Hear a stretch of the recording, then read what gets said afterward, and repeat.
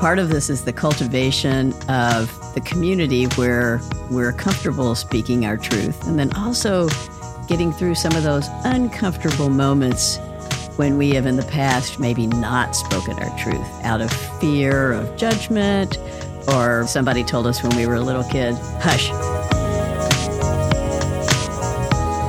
Hey everybody, welcome back to Clarity Cafe. This is our safe space to come in and get a little bit of clarity on life. I'm Callie, and I'm here with my Clarity sister, Barb. And we're so excited to be kicking off season 3. Woohoo! We've had so much fun, and we were just overwhelmed at the feedback and the sharing and liking and subscribing of our online community. And we just want to say thank you, thank you, thank you. It's because of you that we have a season 3. So keep the conversations coming and all the questions coming too. That's been really fun to be able to dive in and start to answer some of those questions. And if you have a podcast request, shout us out on social, Clarity Cafe Podcast on Instagram and on Facebook. And if you haven't checked out our site in a while, we've got some fun stuff over there. We've got a free community mapping tool, which helps you to see a little bit about your community and where you might have support and where you may need to do a little housekeeping. And also where there may be some gaps, and we have some tips for how to fill in and make sure that you're getting all the support that you need in your life. So on our last episode of season 2, we talked about picking partners in our intimate relationships that help to build us up rather than tear us down. And this episode, we are going to be diving in to speaking our truth, which is a really important thing to do, but not always easy. Speaking your truth, I think, Callie, goes so well along with the way that we ended season 2 when we were talking about relationships and being in supportive relationships, because one of the things that I feel is most important in a relationship is the ability to have full self-expression and be able to speak your truth. And so part of this is the cultivation of the community where we're comfortable speaking our truth, and then also getting through some of those uncomfortable moments when we have in the past maybe not spoken our truth out of fear of judgment, or, because we feel like somebody told us when we were a little kid, hush, don't talk about things that are unpleasant, or whatever those things are, that early programming we have as children about being seen and not heard and all that stuff. So I think this is an amazing topic to be kicking off the season with. And as we start to look at, where do we feel comfortable with that self-expression, and where do we feel maybe that we've swallowed some things? You know how when you get that lump in your throat and you kind of think, wow, there must be something in there I wish I could have said, but I didn't. Or those moments after where you say, wow, I wish I'd said that. Being able to be in a state of clarity and calm and be fully self-expressed, no matter what the context, is the goal. And it's a day-by-day journey.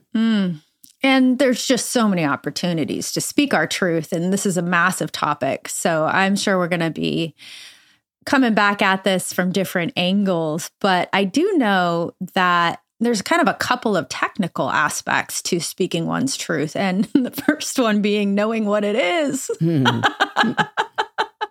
True. Yeah, because it's noisy, right? It's like something comes up and it can be really challenging to know in that moment what the truth is. And there may be multiple truths. And so first step is recognizing that it's not always easy and it's something that takes practice. And so if we can just first give our minds and our little hearts and our little inner child a little pat on the back and say, this is a skill that we've developed and we may continue to develop further, and put ourselves in a learning mindset to observe both how we speak our truth or when we speak our truth, and also look at if we want to do it differently, maybe more gently or maybe more firmly, depending on our own personal style. But just first recognizing, let's have a learning mindset here.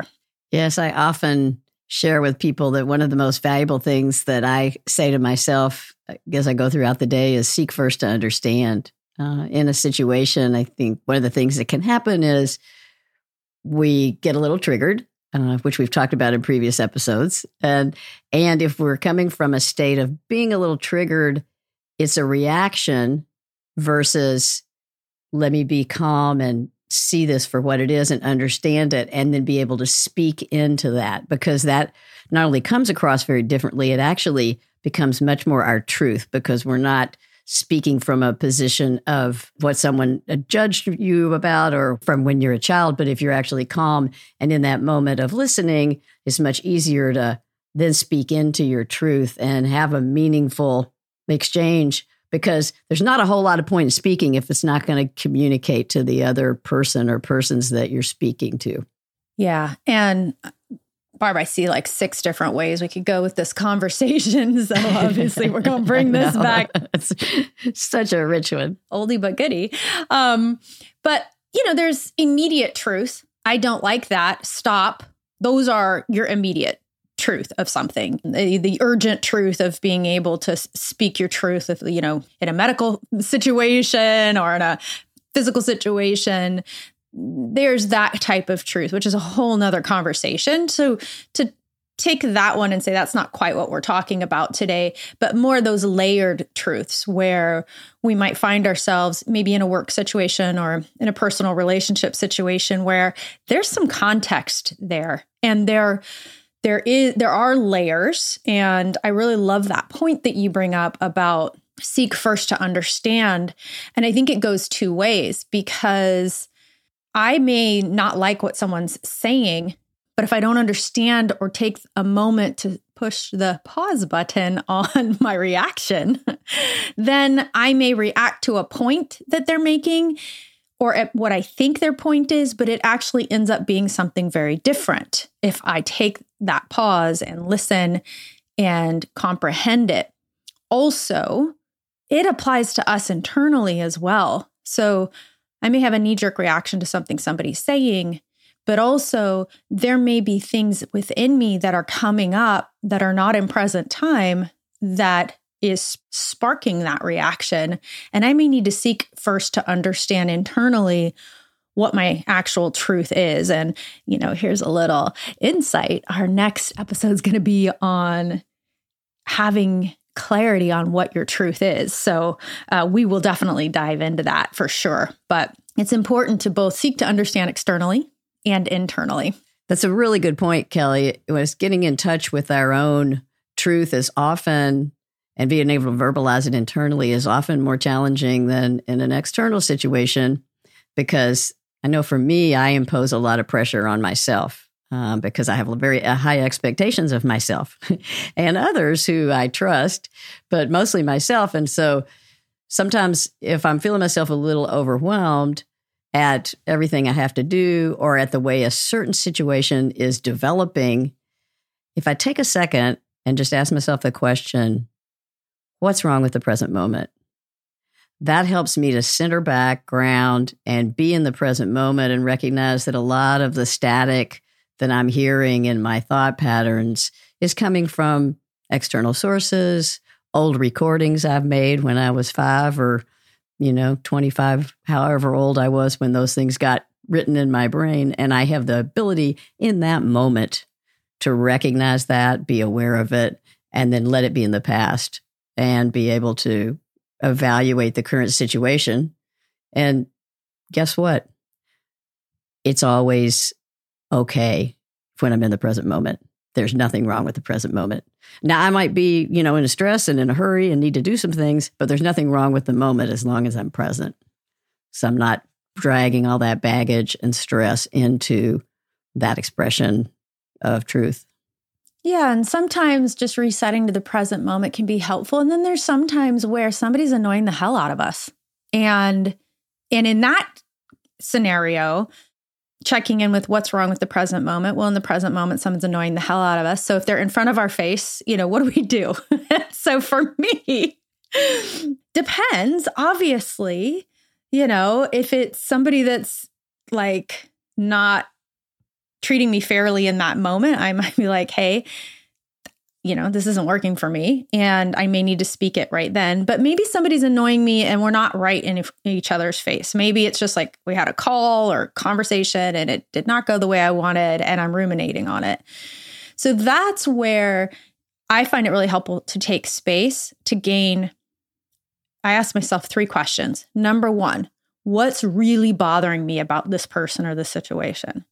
And I keep asking that question like a going down a rabbit hole until I get to what it is that's really bothering me. And then the next thing is it what's really bothering me? So that's, partly on my side of the street, maybe partly on their side of the street. Often when it comes to my side of the street, my expectations are off. So what is really bothering me? What are my expectations? Are they fair expectations or not? So if they're a fair expectation, meaning, somebody didn't show up for you or didn't made a plan and flaked or whatever. If it's a fair expectation, then I go, okay, what do I need to communicate to the other person? And that's in the form of, for me, I do when you make plans with me and you don't show up, I feel like you don't really care for this relationship or it's not as important to you as it is to me. And my request is that we either don't make plans and we just kind of see when we can get together, or when we do make plans that you communicate if you're not going to be able to come.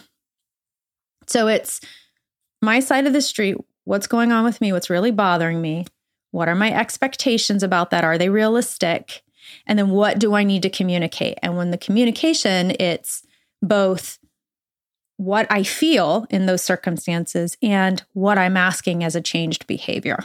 So that's for me as a process that I follow that's really been helpful to keep my relationships clean, because then I don't have to blow it up into some big drama thing and say, blah, blah, blah, blah, blah, blah, blah, blah, blah. And then there's just a bunch of noise. And I wasn't at the end of it speaking my truth clearly and giving the other person a clear, sort of more neutral way to receive communication and then respond to it.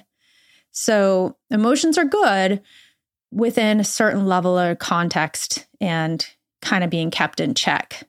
Yeah, there's a couple of points there. One is that, yes, it's always an inquiry. And that self-inquiry of asking those questions is super valuable because you always learn things about where those thoughts are coming from and, where your definition of fairness is, and helps to sort out and prioritize how you want to spend your time and who you want to spend your time with. The other point that I loved that you made there is how you feel when you say it. So when you say something to yourself or to someone else, but particularly to yourself in your internal dialogue of finding your truth, you can, if you really get in touch with that gut feeling.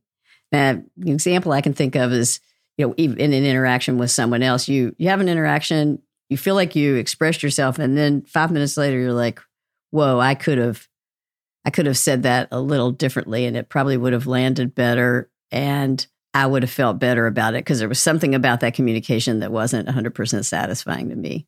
So there's that internal gauge of, did that feel good to me, or did that feel maybe incomplete, or that I wasn't being really honest, or that whole question about, is it true, is it kind, and is it necessary? Those, the old Buddhist inquiry about speaking your truth. So that gut feeling of how you speak your truth, I think is a sort of the ultimate measure of how successful you are in that endeavor. Oh my goodness. Well, and that kind of leads us into our next topic for our next podcast, which is going to be about stepping into your own intuition, your own internal sense of clarity, and unwinding some of that noise so that when you make that inquiry into self, that you can see your truth with more clarity so that you can speak your truth. And then being able to use that gift of intuition and clarity to be able to communicate back out in a truthful, necessary, and kind way. So that's it. That is a wrap of our first episode of season 3. We want to thank you for being on this ride and this journey with us. We are a community that is supported by listeners like you. So if you like Clarity Cafe, hey, help us by spreading the word, by liking and subscribing and giving us some shout outs online. And if you've got a request for a podcast, let us know. We're looking forward to hearing it. And until next time, be well.